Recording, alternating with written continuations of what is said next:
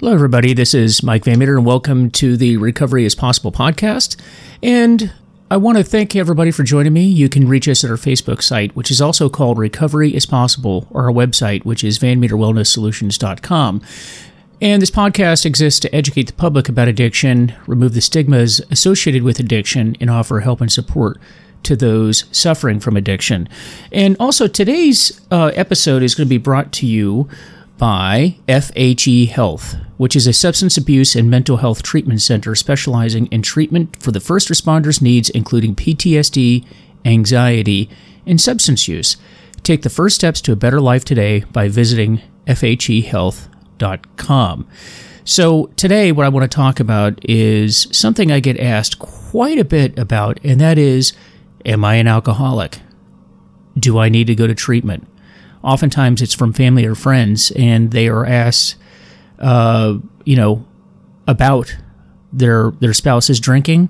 They wonder about their spouse's drinking or loved one's drinking, and they want to know, do they need to get help? Is this a problem? Is this just a phase?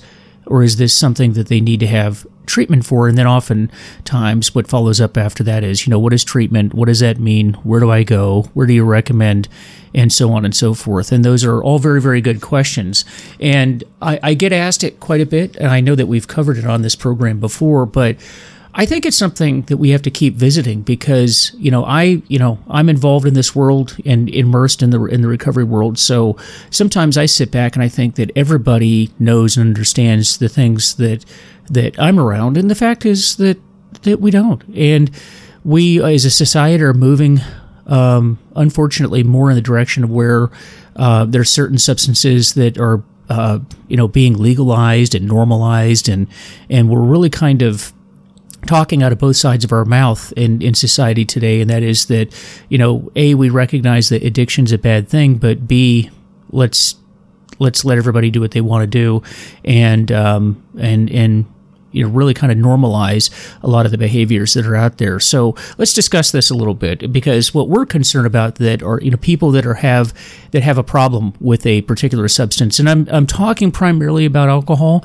but everything I'm going to talk about today is not limited to alcohol, because what's important for people to understand is that addiction is addiction is addiction. You can be addicted to a lot of different things. You can be addicted to work. You can be addicted to sex, to gambling, to food, to exercising too much, all kinds of things. And so, in some of the things I just mentioned, people think of in this society as being good things, don't they? Like, for example, exercise. Well, exercise is a good thing. And I was asked that once. I was asked, well, Mike, you talk about the fact that we need to exercise more, and I want to exercise more, then what's the problem? Because there are a few people that I've questioned their exercise schedule, and they think that that's a healthy thing. Well, exercise is healthy. You should be doing it, particularly in early recovery. But what are we talking about? What we're talking about is if your behavior, to include exercise, if your behavior is causing problems within your primary relationships, your primary responsibilities at work with your loved ones, then it's an issue. And that's really the simple litmus test here. I mean, without getting scientific, without getting clinical, without going too deep, some of these questions are things that you can just ask yourself, and they're very simple. Is what I'm doing causing a problem in my life? Is it causing a problem with the people that I care about? Is it causing problems with my work? Am I not engaging in responsibilities that I have in my life because of the behavior that I'm engaged in, whether it be a substance or just a behavior like exercise? And that's really the litmus test. If the answer to that is yes, then you've got a problem. For example, let's say I have a commitment to go to my kid's birthday party. And I don't go to my kid's birthday party because I've got to get an 8-mile run in today. My workout schedule says I've got to do an 8-mile run today. And it was planned for a specific time, and my child's birthday party is also scheduled for that time. If I choose to go do that 8-mile run as opposed to going to the kid's birthday party, well, then that's a problem. Because my question to somebody like that is, are you being paid to do that? Are you a professional athlete? Is your income dependent upon your ability to run? And if the answer to that is no, well, then you might want to look at that and ask yourself whether it's a problem or not. And I know people like that. I know people that have no social life because of workout schedules that they have. And so you might want to take a look at that and ask yourself if that's a problem. So now, but for today's example, what I want to walk through, because I want to walk through a test that has some questions, and we'll discuss these things. It's going to be based around alcohol, because many of the people that come to me, that's their presenting issue is alcohol. So let's just talk about that. Well, I always get asked, Mike, is this a problem? Am I an alcoholic? Or is my husband, is my wife, is my boyfriend, girlfriend an alcoholic? And I've covered this before, but the simple answer to that is I can't answer that for you. But I am going to say that it's interesting that you came to me with the question, because if you came to me with the question, that means that that substance, in this case alcohol, is a problem for you, and it is a problem for the person that you're talking about. Otherwise, we would not even be having that conversation. And I know that that's a very simple answer, and it's not really an answer, but it is an answer at the same time. Ask yourself, do normal social drinkers have that conversation? If you were a normal social drinker, in other words, if you were somebody that had one drink a day or less, or drank a few times a year, would you go to somebody like me and ask that question? Would you go to your friends and your family and ask if they have noticed irregularities in your loved one's drinking? Would you even ask the question? And my stance on this is, if it's a problem for you, then it's a problem. You don't need to come to me for my advice on that. The fact that it's a problem for you, by definition, makes it a problem. So just ask yourself that. And if your loved one has tried to stop and can't stop, or they won't stop, even though it's a problem for you or other people in the family and children, then you have to say, well, then it's likely a problem, because they are willing to take this substance or this activity over giving it up for people that deeply care about them. And so I hope that makes sense right there. That's kind of the litmus test. And when I go through the test, and we are going to talk about the MAST test today, which is a simple questionnaire that can be taken, and it's very common for people to take this questionnaire when they go into treatment centers. I want you to listen to some of the questions that are asked in the MAST questionnaire, because I think that it really is descriptive of what we're talking about. It's very simple, and if you're not familiar with the MAST test, it's called the Michigan Alcohol Screening Test, or the MAST. And it was developed in 1971, and I like it, and it's also one of the oldest and most accurate alcohol screening tests available. And it's pretty effective in identifying dependent drinkers with up to 98% accuracy. And I like the questions on this thing, and you'll see where a lot of these questions parallel some of the things that I just talked about. So listen to some of the questions. So the first one is, do you feel you are a normal drinker? All right? So this is the person, if they were coming into a treatment center or seeing a counselor, they're asking them, do you think that you are a normal drinker? And oftentimes, if people are being honest with themselves, the answer to that is going to be no.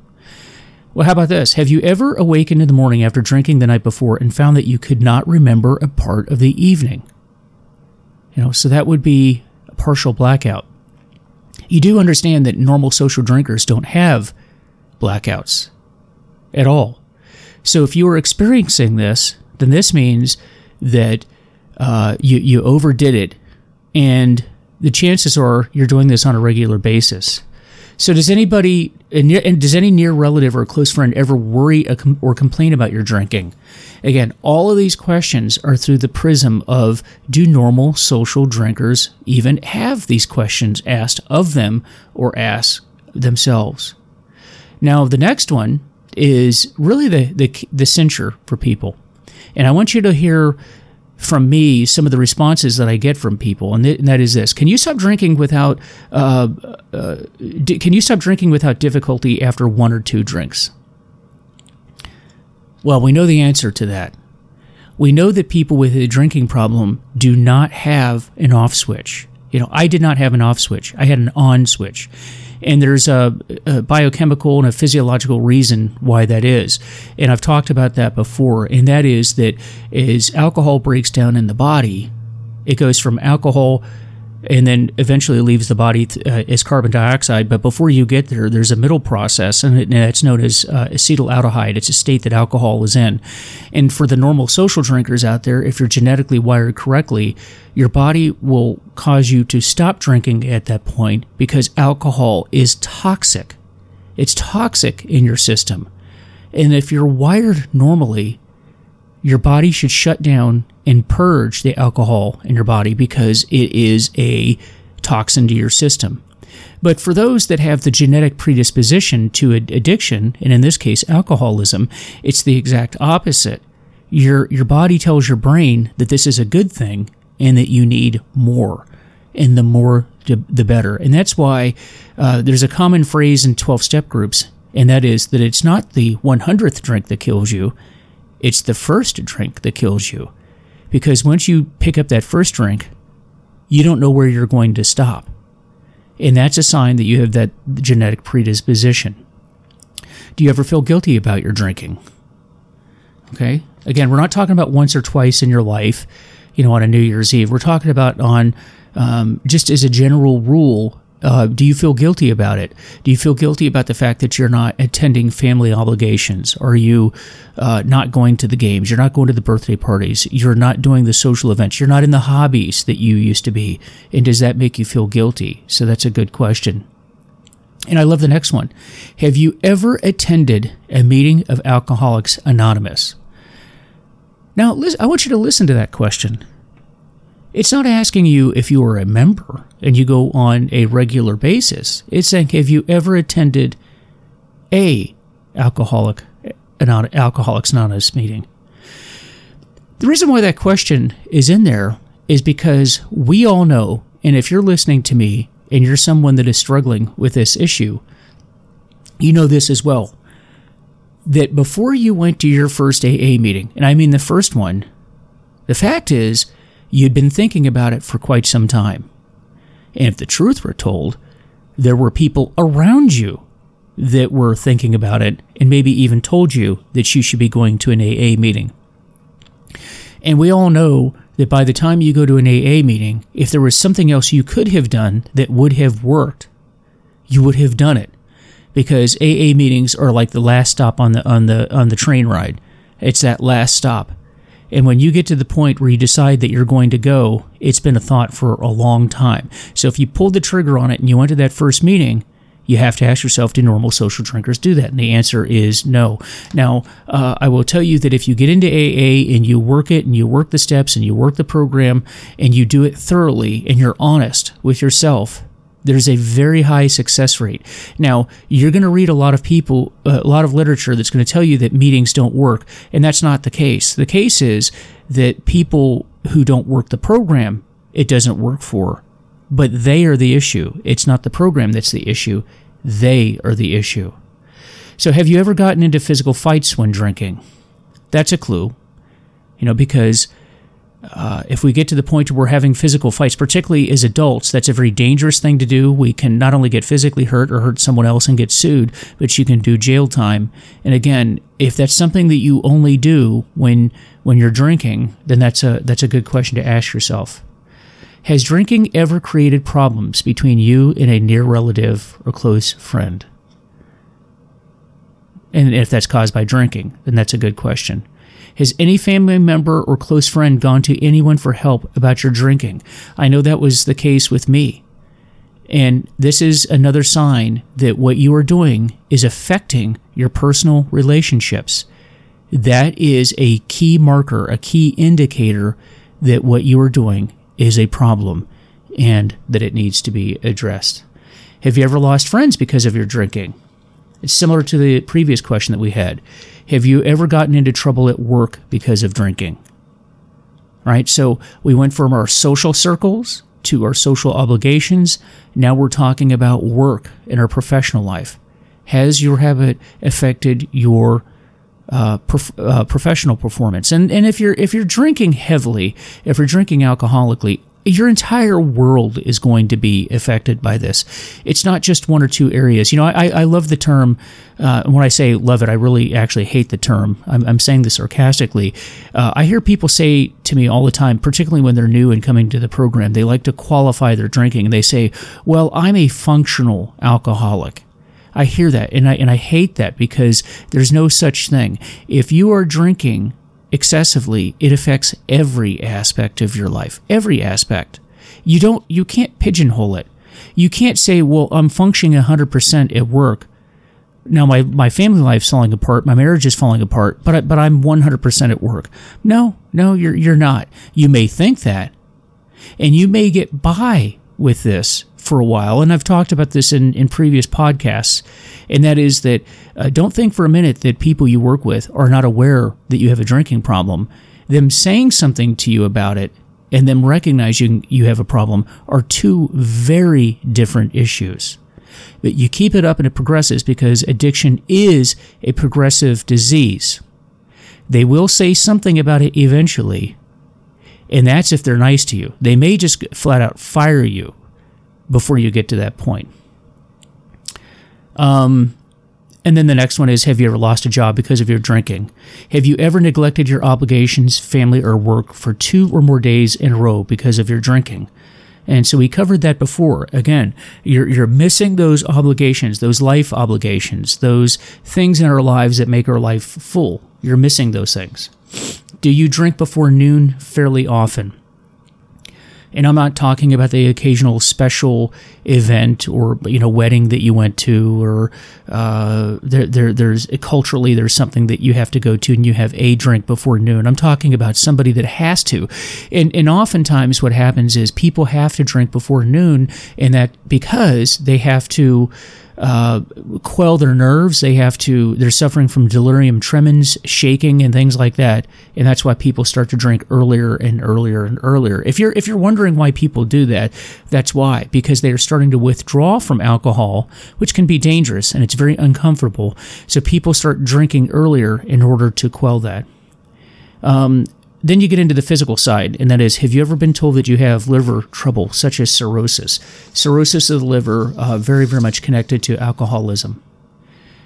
After heavy drinking, have you ever had delirium tremens or shaking, visual or auditory hearing hallucinations? That's a sign that you're going through alcohol withdrawal, and you're doing that because you're alcohol dependent. Have you ever gone to anyone for help about your drinking? Again, normal social drinkers don't do that. Have you ever been hospitalized because of drinking? That's in the same vein. Has your drinking ever resulted in being hospitalized in a psychiatric ward? In a psychiatric ward. There's a phrase in AA where people talk about this, that if you keep drinking, you'll end up at jails, institutions, and then finally death. Jails, institutions, and finally death.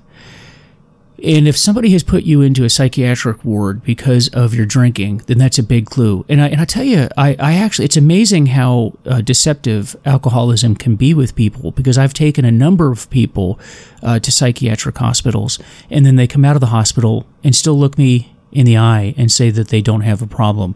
Remember, this is a disease of the brain as well, and this is the only disease that we know of that actually tells you that you don't have it. And I think that when you get to that point, then that's really a sign that alcohol has really taken over your life, and you can't see what's going on.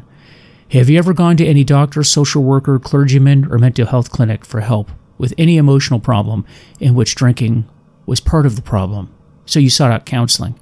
Have you been arrested more than once for driving under the influence of alcohol?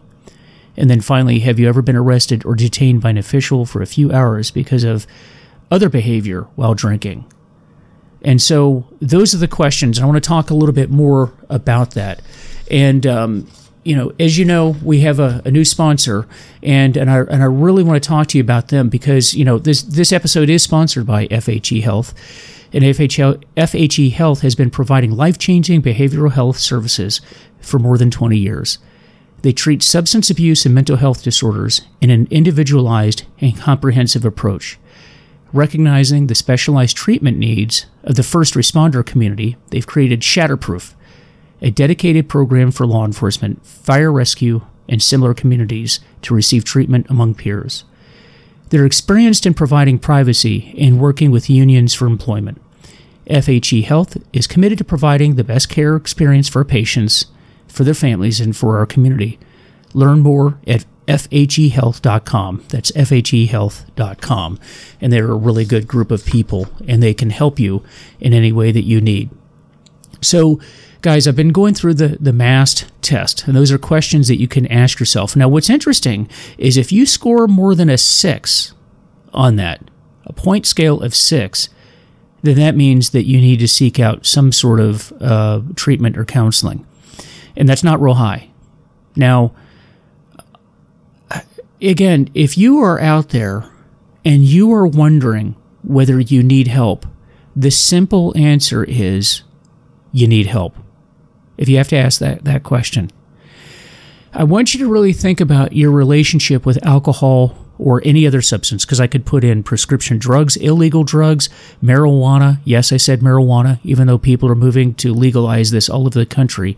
But I'm going to tell you there's a lot of people in treatment centers due to their use of marijuana. And I want you to ask yourself, why am I listening to this podcast? Why am I thinking about this? Why is this a question? Why am I struggling with this? If you are struggling with it, then what you are doing is something that is starting to come into your life and take over your life. And if you keep going with the progression of addiction, it will, in fact, eventually take your life.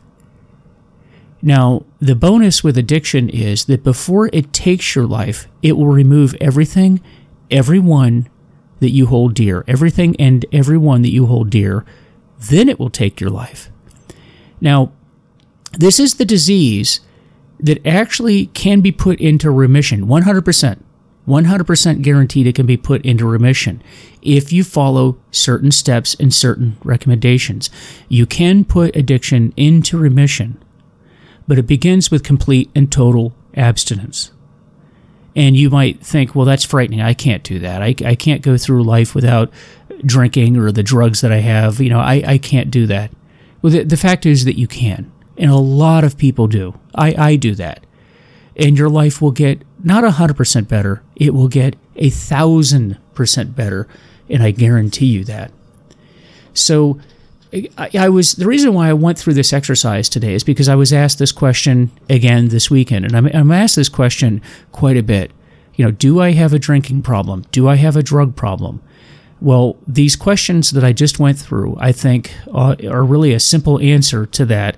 And it begins with, why is this a concern of yours? And if it's a concern of yours or somebody close to you, then it's something that you need to take a very serious look at and really start to consult with people that know what they're talking about and have walked the same walk that you have walked, had that same journey, and found a way to get out of the dark depths that they got into, because it is possible.